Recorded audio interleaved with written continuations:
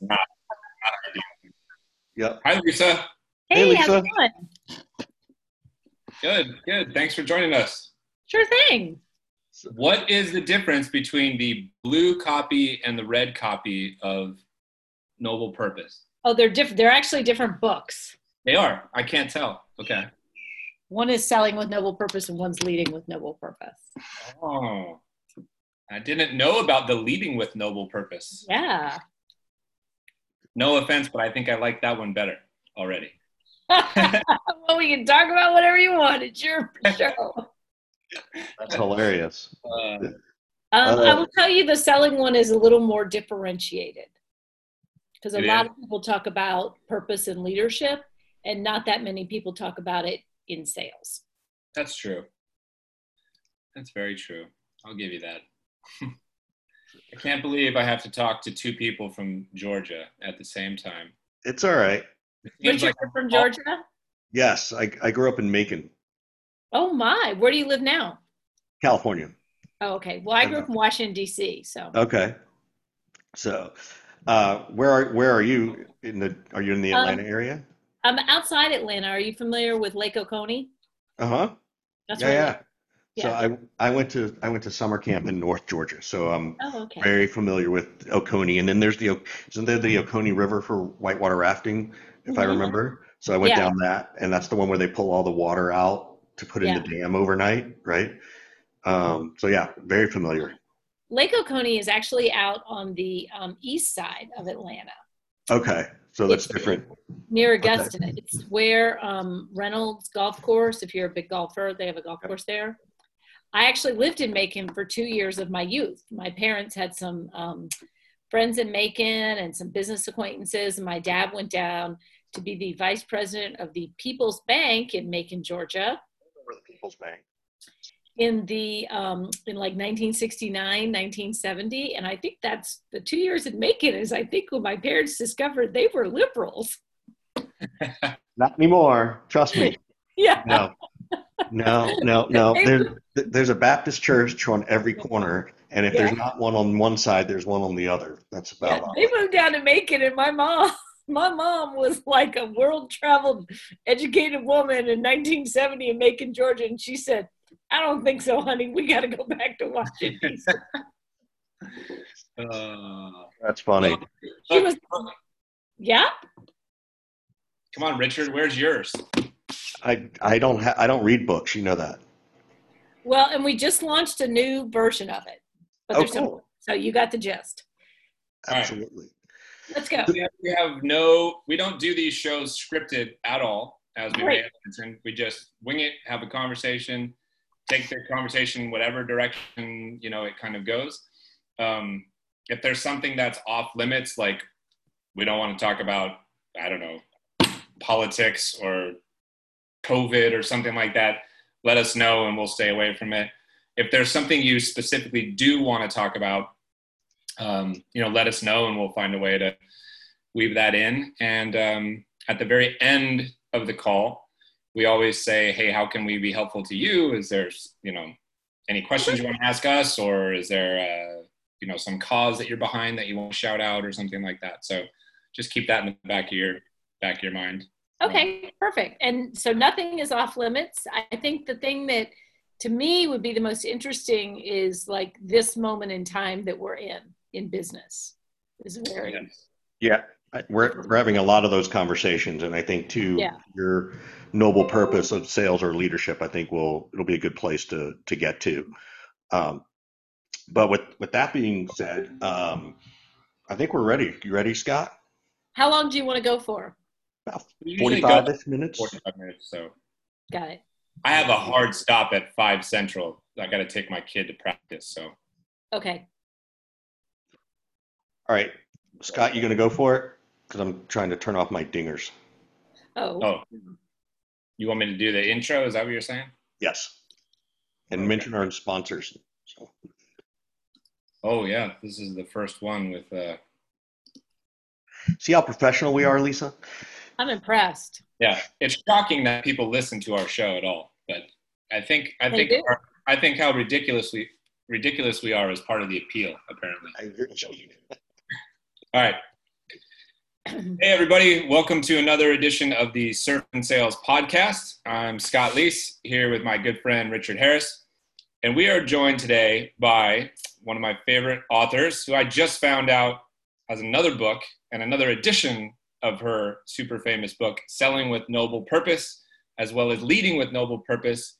Lisa, how do I say this, Lisa? McCleod? McCleod. McCleod. I got it. I did it. We are super excited to talk to you today about kind of the state of business and selling in this bizarro world that we're in. But real quick, want to give a shout out to our sponsors of the show for the month of September. We are sponsored this month for the first time by Gong.io. Super excited to be partnered with them. If you have a team and you're looking for sales coaching help, check out their software and their platform. We're big fans of theirs. And Lead 411, who's been a sponsor of ours for a few months now. If you're looking for intent data, they're the place to go. Check them out, lead411.com. So without further ado, Lisa, thanks for joining us. Well, it's a pleasure to be with you. Yeah. So I was teasing you earlier and Richard a little bit that I feel like I'm always outnumbered. I'm either talking to two people who went to U of A or I'm talking to two people who are from Georgia. Like I can't get away from this dynamic where I'm outnumbered, Richard. So I need all the help I can get, Scott. That's why.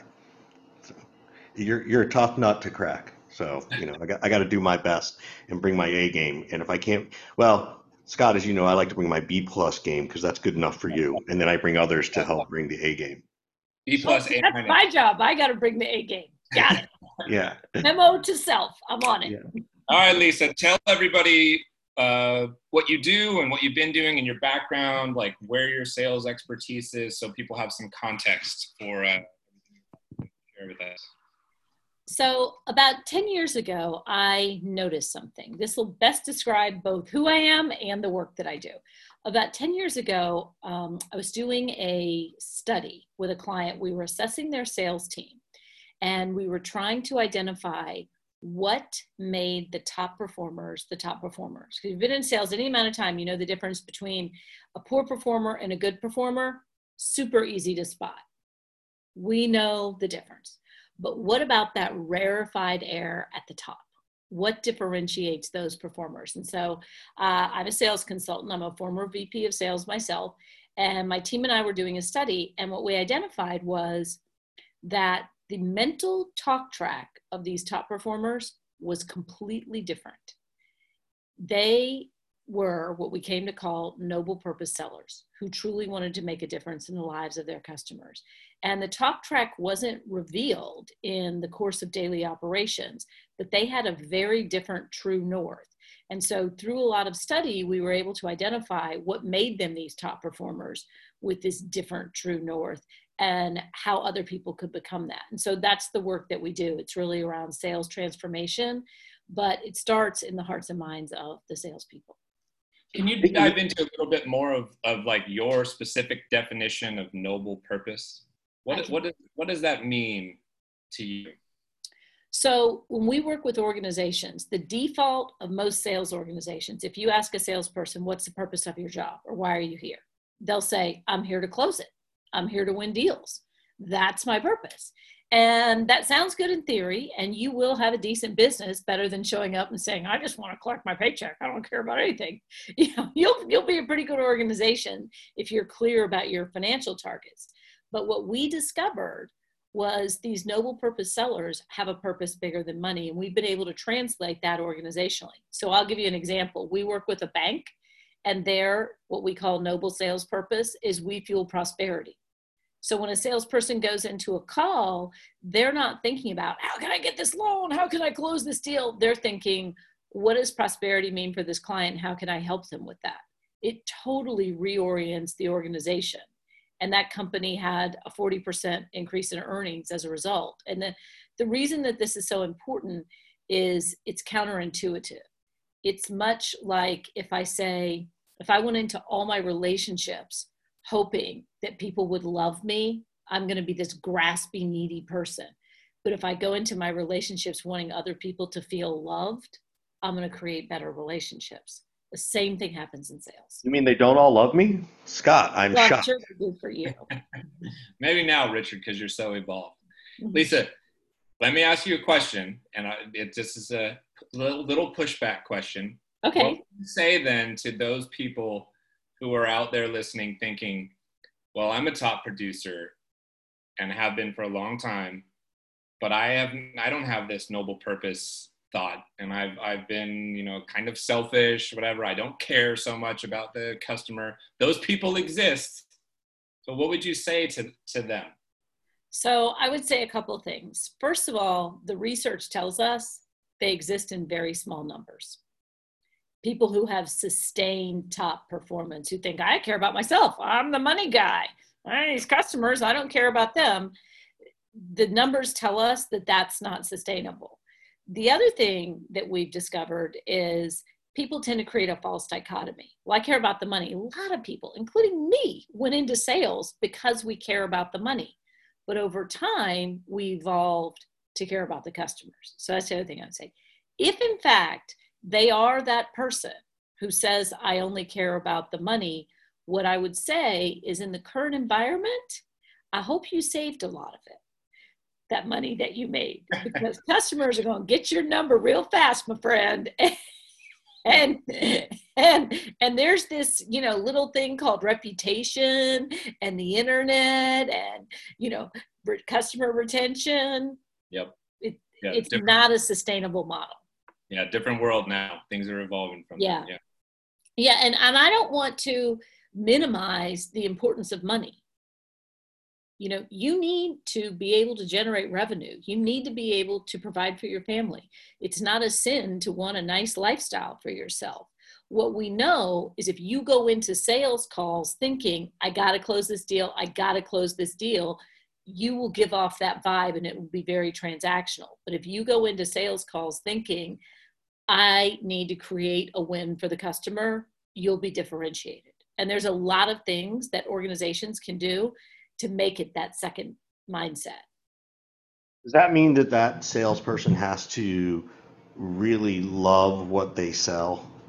Right? Like I sold educational software for years, probably old enough to sell it when Scott was in school, and responsible for his education. But there was something noble about that. There was something altruistic of, like, I'm selling to the K-12 market. I am teaching kids how to read. I am teaching them how to type or math or those things. Does the rep have to have that level of passion for what the product or service is in order to have that nobility, or can they fake it till they make it kind of thing? So the short answer is they don't have to have that passion for the product, but we want to cultivate that passion for the impact. So my guys that sell for a bank, come on, a bank's kind of a bank, there's not much difference. What they need to have is passion for the impact they can have on customers. We work with all kinds of people that sell things that aren't particularly sexy. We work with a concrete company, okay? That is like one of the least sexy things around. But the whole world is built on concrete. You can't live your life without it. And so what we find when you said something important there, Richard, about fake it till you make it. What we find is that when the leadership is clear, not about, hey, we got the sexiest product in the world, but here's how our solution positively impacts customers. When the leadership can fuel the belief system of the team with stories like that, that fake it till you make it person becomes what we call a TB. And a TB is a true believer. And that's what you want. You want a tribe of those true believers. Yeah, there's also something hypnotic about the way you say all this stuff, Lisa. You've been doing it a while. It's very you're good. Like, it's nice. Like, I'm sitting here absorbing it. I'm a TB. What can I say? Yeah. I want to go way back. Were you always competitive growing up? Were you, always the kid in the neighborhood who had a lemonade stand, or did any of those kinds of things? Oh, yeah. So what it's taken me, I'm going to confess, I'm over 50. And it's taken me half a century to bring these two sides of my life together. One is this fiercely competitive. I remember at my first job, they said some sales contest, and I looked my boss in the eye and I said, "You could tell me it was a freaking toothpick was the prize, and I'd crush these idiots over here." So, I love that so much. So, I got to tell you a story about that, but I'll answer the question first. So what this finally did for me was I felt like there were these two competing forces in my soul my whole life. And one is this super competitive, I want to win, I want to be the best. That's why I went into sales. And the other, candidly, is, like I'm a mother. I'm a person who wants to do well in the world. And it's taken me the better part of my life to finally see that those two things were actually not in conflict. And then a lot of research ended up proving that was true, that those two sides, that fiercely competitive side and that want to do right, that when you can bring those together in an individual person or in an organization, you harness a power to be reckoned with. That's how you change your industry. That's how you win the market. That's how you create those TVs. Are you willing to go there and tell us, these are the two things I tried to keep separate, and you know what? Here's what happened when I allowed them to merge. Is there something that's happened in your life where you were like, yep, this is the right path forward? Yeah, there is. So I had that study that I mentioned, but that was the intellectual understanding. I had to get the true emotional understanding, and it happened a decade ago. So I'll tell you, when you don't need the money, it's really easy to be all nicey nice and say, I want to do the right thing. But when you're broke, it's a lot harder. And 10 years ago, I was broke. So it was during the recession, and my husband had a small manufacturing business that went belly up. I say my husband, it was my husband and I, because if you're married, that's you too. And so I had my nicey nice little life, and I was speaking and consulting. But to be candid, I wasn't desperate for money. I liked money, but I wasn't desperate. Well, you take a bankruptcy and you got two kids that are about to go into college, you get pretty damn desperate for money. And I remember I'd had this intellectual understanding because I had just completed that sales study. And so I knew if I go out there, I'm a good salesperson. I can sell consulting services and I can be aggressive right in there with the rest of them. And I thought, I'm going to have some level of success. But is that who I want to be? Is that who I want to become? This transactional, money-driven person? Do I want my whole life organized around money? I thought, no. And here I have evidence that this doesn't work in a big way anyway. It's only going to give you a moderate level of success, and it's not going to be lasting. So that for me was the moment when I had to say, get serious about this. What did you change? What kind of, aside from the mindset, right? What kind of things did you start doing differently, saying differently, as you recall it? Yeah, so the mindset is the key, but then I'll tell you how that translates out. So for me, we decided that our purpose as a consulting firm was help leaders drive revenue, do work that makes them proud. Those two things together, the money and the meaning. And so what I started doing was even my discovery calls became different. So normally I would ask about, how's your sales team performing? How do you want them to perform differently? I started asking about, like, what impact would that have on you personally? How do you think your customers are experiencing the emotional tone of your sales team?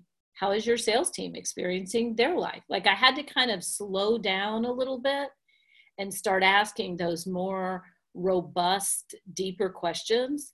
And through it, I learned a lot. I learned that a lot of people hate their jobs. That's one thing I learned. And so through that, I had to say, I'm going to hold myself to this standard of I am going to help these people make more money. And I'm also going to help people have a higher level of purpose and happiness and meaning and emotional engagement in their work and pride. And so I changed my own metrics. And I wasn't perfect. I'll tell you that. It took a while. But when you change your metric of success and it becomes this sort of dual focus, it changes the questions you ask, it changes the way you do your presentations, it changes everything. Did anybody give you a nudge in this particular direction, or was this just kind of a light bulb moment for you? I had a lot of nudges. And what I find, I can mention a couple of them. What I find is that when you start down the right path, it's like the universe turns around and goes, well, we've been waiting on you, girl. Here you go. And so we had some early success when I was speaking about this before I had written the book, Selling with Noble Purpose. I spoke about it at a couple of conferences, and I had people like hold up their hand and go, and I wasn't, I didn't have it all buttoned up back then. And I had people go, yeah, that thing you were talking about, can you talk to me more about that? And they were those kinds of people who had that same yearning. And so the like minds started coming. I connected really fast with the publisher, a guy named Mark Levy. He's a thought leader expert, helped me write the book, counseled me on that. And it just seemed to, like I said, once you start moving in the right direction, not that you don't encounter resistance, but you usually get some affirmations. I feel like the universe throws you a couple of freebies. What was your experience like writing book one and then writing book two? And what advice would you give people out there who are considering doing it? This is mostly a benefit for Richard, who I'm now trying to nudge to write a book himself. So I would give a couple pieces of advice. And I've written several books, actually. Those weren't my first books, but I'll tell you, one piece of advice was a game changer, and I can tell the difference between two of my books. The book that I wrote for a select group of people, and by that I mean, when I wrote Selling with Noble Purpose, I took like 7 VPs of sales, a couple mid-level managers, a couple salespeople that I knew, and I wrote their names on my whiteboard. And I wrote that book for them. And I thought about writing it for them. And it made it so much better. In some previous books earlier, I had written because of what I wanted to say. And you're writing the book. It's obviously what you want to say. But I would look at that board, and I would say, and I still remember their names. I had little faces for them. And I still remember thinking, what would Steve Johnson think about this? What would Marva Baylor think about this? What would Stuart Bruce think about this? And those are all real life people. You can search them on LinkedIn. And I thought, how would they be receiving this? What would I tell them in a one-on-one conversation? And if you write with a visual of those people in mind, man, it'll change everything. That's great. And how now do you define success for a particular book? Is it based on the number of copies? Is it based on opportunities that it brings your way? Is it solely for you based on the impact that you find that it has had on others? Some amalgamation of the three, or something I missed? It's an amalgamation. So I'll tell you the thing at the core. When you write a book, writing a book, I'm not going to sugarcoat it, is hard. And it's hard to write a good book. It's hard to get it published. And if you're doing it just because you think you're going to make a bunch of money, go do something else. There's a lot easier ways to do it. That is definitely true. Yeah. And so for me, when I wrote, we have this new edition of Selling with Noble Purpose came out. And it's interesting you asked that question, because I thought a lot about that. And of course, my ego says, I'm going to be on the New York Times bestseller list. I want to be on the Wall Street bestseller list. I mean, that's your ego talking, and she is a formidable creature to be reckoned with. So you gotta let that go. But for me, I know that selling a lot of books actually is an indicator of how many people are going to have a different experience of going to work. And so selling a lot of books is only one indicator, but it is an indicator. The other indicator for me of success is when people say, this changed the way I sell. A bigger indicator for me are when we have companies say our whole sales organization is transformed. And when they start citing numbers, and we've had some of these where we doubled our revenue, our customer retention is off the grid, and our sales turnover is down, because that tells me people are really enjoying their job. When we start having our clients win Best Place to Work awards and their revenues going up, that tells me we're hitting those two metrics that we wanted to hit. People are experiencing their job in a great way, and they're making more money. Yeah. And what do you do when you get this kind of feedback and you know that you're making impact? Like, what are you doing to create and develop a community or engage with this group of people that is your audience? How are you thinking about that right now? Because micro communities, all the rage, right? right now, right? So I'm curious, how are you participating in this movement of the moment, if you will? Are you in my head? I don't know, maybe. It's because I don't have a great answer, to be honest. So what we've done is we've got something we knew, you know, a book can change your life. A book has changed a lot of people's lives. If you want to sustain it though, there's a reason people go to church every Sunday. There's a reason people go to Al-Anon meetings. There's a reason people go to CrossFit, you know, because they want to be part of that community. And like, I know I'm not going to be able to sustain challenging habits without a community. I'm going to enjoy it more.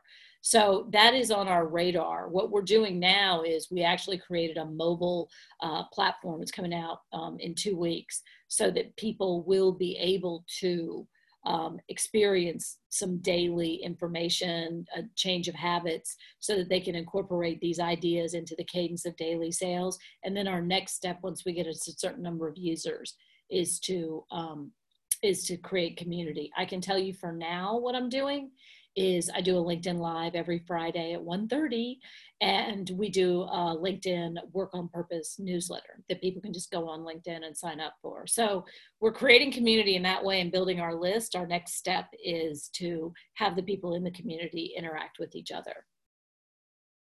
Yeah, I mean, I think it's a huge opportunity for all of us right now who have been in this sales arena for a long time and, you know, producing a lot of content, whether it's books or just, LinkedIn content or other places. I know when Richard and I started Surf and Sales a couple of years ago, we were already thinking about kind of getting smaller, more intimate, fostering this sense of experiential learning and community, and getting away from the, you know, 250,000 people in San Francisco at Dreamforce type of thing. Like, we don't need all that anymore, right? It's like, let's get smaller. Let's go deeper with folks. So yeah, that's where our brain is right now for our business. So if someone listening to this right now is the expert in creating communities and wants to give us a shout out, I would tell you to talk to Scott. He's an expert at it. As much as he'll say no, he's very good at it, whether you do it offline or here. Talk offline about that, Lisa.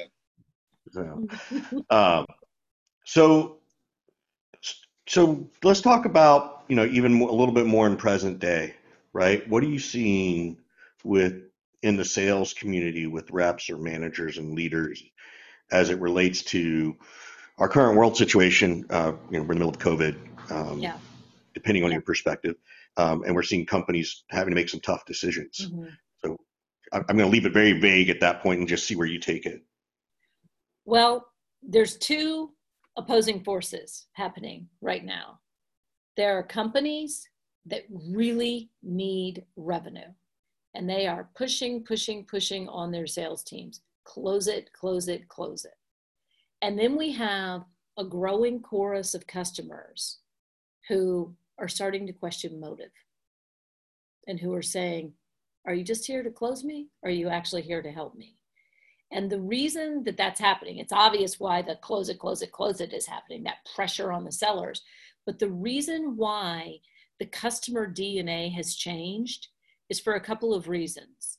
One, we've all gone through this existential crisis. If you've ever lost a parent or like I had a bankruptcy, these kinds of things give you pause. These big life events give you pause and make you think, who am I? Why am I here? Who really cares about me? The difference now is if you lose your parent, you go back to work after a week. Now what's happening is we're all going through it at the same time, and it's impacting customers. The other thing that's happening is now that sales is virtual, and it doesn't matter what's happening in your state, it's still going to be virtual because customers figured out we can do it that way. And the last thing you're going to do is let some salesperson in your office who's been who knows where. So customers are virtual. And well, a client of mine summed it up. She said, what was tolerable in person is intolerable on a Zoom call. So motive becomes even more obvious because when I walk into a sales call, hey, Richard, hey, how you doing? Let's sit down. Like there's all these social niceties. Now they're not there. So we have this chorus of customers that has had this existential crisis. They're wondering, why am I here and who is actually helping me? They're not going to tolerate these self-serving behaviors. They're not going to tolerate these endless PowerPoints. And so we have those two forces coming together, with companies saying close it and customers saying, hey, are you actually here to help me? And so what I think is happening, I've observed it with our customers, is transactional sales is dead. It was on the way out anyway. It has now been a stranglehold with COVID. And so these sales teams who can actually rise above that immediacy of pressure to close things and focus on customers are going to emerge victorious. And the ones who are all graspy, it's not going to work out well. That's what I'm seeing. That's fascinating. And what is your definition of a transactional sale, right? Like, so if I'm a sales rep at Yelp, right, Mm-hmm. which, I think is what I often think of as transactional. What does transactional mean in your mind? Or is it not the actual transaction, it's the transaction of information and the way that information is shared is what you're talking about? Yeah, it's interesting because words only mean what we think they mean. And to many people, transactional means it's a one-time thing. What I mean by transactional is it's non-differentiated and the customer doesn't place any value on the seller and the seller's organization. They just want the stuff. So if I just want the thing, I'm going to price shop. A noble purpose sale could be, like, I'd give an example, CrossFit. I only buy it once, but sure hang with them for a long time. And so what happens is a noble purpose sale tends to be a higher ticket dollar item and a longer sales cycle and a longer customer retention, but not necessarily. Does that make sense? Yeah, I was just curious because to your point of words have meanings, you can say the word transactional sale and you mean it one way. Right. And I think oftentimes in sales, it's, oh, transactional SMB Yeah. mid-market. And I just wanted to make sure we were talking about a little bit of a differentiation Yeah. there, so that we could understand it a little deeper. So And I so what I appreciate mean by that. transactional sales is something that the buyer looks at and says, I could get this anywhere. The seller and the company add no value. I'd get this anywhere. How are you balancing the work life stuff, right? Like, selling, raising a family, being a partner with your husband, it sounds like business wise as Mhm. well as, in a family way. Kids, I assume you have, I I don't know if you have do. kids or not, but And thankfully, they're yeah. already through school, or right now. I would Scott and I are in the throes of it. We both have boys and they're both 10 and 12. So, ooh, we're in a different world. totally different So world. But I think one of the things that I'm seeing with these that sales executives have to understand, it's kind of an interesting dynamic, because when you look at most chief revenue officers, they tend to be my age, so their kids are older. They also tend to be male. And so if you look at chief revenue officers, what they have to understand is their sales team has like two kids at the kitchen table going, I hate this, I don't want to do it. And they're like trying to make sales calls and do all this other stuff. And so that's the thing. If you have a transactional relationship with your people where nobody cares about anything but the money, if there's no cause bigger than the money, no enthusiasm what you're doing, you're not just competing with your competition. As a company, you're competing with your employees' kids and their spouse and all the other demands that they have on them right now. So, I mean, you got to rally them around something. You guys know if you've got kids. I'm surprised some of them haven't jumped in the room right now. Oh, I already had stepped away for one moment. I don't know if you noticed, but yeah, we're in the middle of it right Oh, now. yeah. it's funny. I won't name them because they're actually good friends. There's a company I know that ran a study that says, the whole work from home environment, they're seeing an 84% lift in productivity from their Mm-hmm. team. And I said, well, hold on. Did you measure how many hours their day lasts? Yeah. They're like, what do you Yeah. mean? I'm like, well, yeah, but if they're working from 7 at night after, or, 8 after the kids go down to 11:30, they're not being more productive. They're being Right. less productive, right? And Right. they were like, oh yeah, we never thought about it that way. So it is, I really appreciate you saying that, because for all the C-level executives and VPs who don't have kids, like, this is a problem. Like, it's Yeah. it's a shit show, right? Like, It is a complete shit show. They don't, a lot of the executives don't have kids, or if they do have kids, they did not do the heavy lifting on those children. And they have no envisioning of what it would be like. My sister has a reluctant student in her home right now. And for her to have to sit with him and do high school, which he hated anyway, now on a Zoom call, it suddenly didn't get better. It got a hell of a lot worse. At 7:45 in the morning. My fifth grader starts school at 7:45 in the morning on Zoom. I'm like, are you fucking kidding me? I'm not working at 7:45 in the morning on Zoom. I got to get up and deal with this now? Well, I'm getting the other end of these complaints. One of my daughters is a first-year teacher. Great time to be a first-year teacher. So she's 22 years old teaching 11th grade.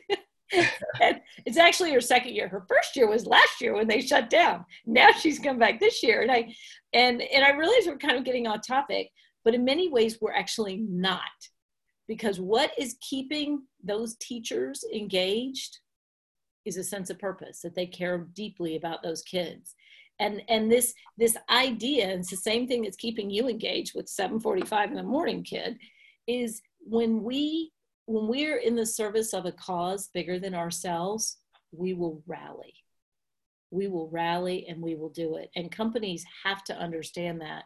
If they can't in some way show their people that somebody's counting on you, what we're doing here makes a difference, they're going to lose hearts and minds as this thing wears on, and it is going to wear on.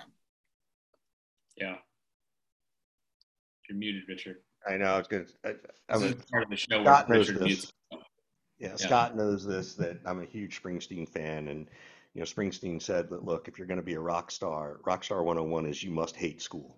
You must hate school. So I keep thinking that there are going to be a plethora of musicians coming out of this thing, where, because it's silly and it's funny, but it's also like, all right, there's going to be a whole level of entrepreneurship in a year or two that's all started from this, which is, I wish we didn't have to go through it to get there, but it's certainly there. Well, I often write about school and the parallels between school and sales, and there is one. In schools, we have made a grievous error. We have made test scores the end game. And when test scores became the end game and teachers became, just rinse and repeat, it's not love of learning, it's not making a difference to students. All we're going to do is measure you on those test scores. And test scores are actually a lagging indicator. They don't tell you how well the student is going to do in life. They don't tell you how well the student thinks that learning is fun. They don't tell you anything but this one moment in time. And so if you want to create a dispirited group of kids and a dispirited group of teachers, say that test scores is the only game. We already know that's happened. It's kind of like making your metrics the only game in town. That's right. Right? Yeah. Same thing happens in companies, the exact same thing. If you want to create a dispirited workforce, then make your KPIs be the only thing anybody talks about, the only thing you look at, and you will have a dispirited workforce at best. At worst, you will have a Wells Fargo. Your daughter may have a future in sales, considering that you are her mother. And I have found that teachers who have left the classroom and moved over to selling are some of the best. Some of the best. I totally agree. I sold in education. I sold all that software. I 100% agree. I have had a lot of success hiring teachers who, for one reason or another, said no mas to being in the classroom and have come on over. So, if her first 2 years are too much, no one would fault her for jumping ship and trying a new profession. So. Well, my older daughter actually was an education major, decided to go into advertising. After a little bit in that, got a master's degree in industrial psychology, and she is my business partner. Well, I'm trying to connect all those dots. I know. I need a flow. I have two daughters, and they're both really smart, and the oldest one works with me. Those are the dots. So We're not calling out favorites. We're not calling out favorites, just so in what case they she's trying listen. to tell you, Richard, is that Riley, your oldest son, is going to be working for you in about 10 years. That's what's going to happen. I think I'm going to be working for him in about 10 years. Yeah. Well, we're good. We're fast approaching that. Yeah. Well, we have to kind of get to the end of the show here and wrap up a little bit, Lisa. This has been a lot of fun. How can we help you? Is there anything that we can, support of yours, or any causes or things that you're working on that you want to kind of shout out? We could get all political now, and maybe I will, but I'll do that in 1 second. The thing that business-wise, we have a new edition of Selling with Noble Purpose out. And if you just go to our website, /Selling with Noble Purpose, just Google Selling with Noble Purpose, you'll find us. And we've got some free tools where you can do an assessment of your sales team and whatnot. So that would be really helpful from a business perspective. From a personal perspective, I guess the thing that I would ask people to do is, one of the big elements of Selling with Noble Purpose is the ability to see the other. The ability to see the other as something more than a means to achieve your end. And so a lot of the unrest that we have right now, and I'll give you an example, Black Lives Matter, it's saying, see me, tell me I matter, tell me I'm something. And so I guess on a personal perspective is that I would ask people to think about, how can I see the other? And where's a place that I could go? Maybe it's your church, maybe it's Black Lives Matter, maybe it's something else, but like, where's a place that I could go that would help me really see these other human beings that I share the planet with, and help me connect with them and have more empathy with them? Because it doesn't happen naturally. It's not going to happen naturally in this environment. We have to step into something bigger than ourselves, or we're doomed. Well, I personally really appreciate you saying that. You're probably unaware, and that's okay, but last week I wrote 4 words on a LinkedIn post, and all I wrote was "Stop killing Black people." That's all I wrote. And there's, I don't know, 7,200 likes on it right now and 1,200 comments, and the comments are full of support, but also full of hate and a lot of vile, filthy remarks and just ignorance and things like that. And I got my first ever death threat last week. And one of the things that I ended up doing was, the next day I made a little video, and I sort of asked for help and support from the greater sales and leadership community for some of us to be a little bit more outspoken and talk about this stuff and take it a step farther and take some action and start holding some of these people accountable who are online on a professional site spouting some of this stuff, and maybe we should do something about that. And so this is like 4 or 5 days ago now. So I appreciate and commend you for speaking your truth and being outspoken about this. It means a lot to me. So thank you for that. Well, yeah. I would be honest, and I would say, in my case at least, better late than never. This is something that I've known since I was a child, something I was raised with, and something I didn't always speak up about because I was in business. I didn't want to make people angry. I didn't want to get political. And now, if you can't look at the Black community and have some empathy for how they are hurting now, if you had 2 children and one of them was being hurt and bullied, you wouldn't say, all lives matter. You would rally your damn family around the kid that was being hurt. That's what you would do. Yeah. And it's something that I've been thinking a lot about, and I think it, with all the psychological study we've done for our work and our books, the ability to see the other as something besides a means to your own end game is transformative at every level. Yeah. Well, This has been a really fun conversation, and I am grateful. It got serious at the I'm end. grateful that we decided to get serious and go deep at the end. We could go another hour on stuff. Yeah. We didn't even, I mean, we didn't even talk about, you know, what's it like to be a woman in sales and starting a business, and which I know would be a whole other session. We'll have to have her back then. Absolutely. So thank you I'll so tell much. you one thing that's great about being a woman in sales. If you've ever had a woman in your life tell you something and say, oh yeah, that couple's getting divorced. Oh yeah, that's happening. And you go, how do you know these things? Women's intuition is real. my wife, it's Kat. Scott knows my wife. Like, she walks in the room and feels the vibe. She knows it. So It is real. And so being a woman in sales and sales training is great. Yeah, we need to have a part 2. right. Yeah. Lisa, thank you so much. This has been really clear your calendar for tomorrow, Lisa. We need to do part 2, right? Okay. Thank you so much. And thanks to Lead 411 and Gong.io for sponsoring the Surf and Sales podcast. And we'll see you all next time. Bye, everybody.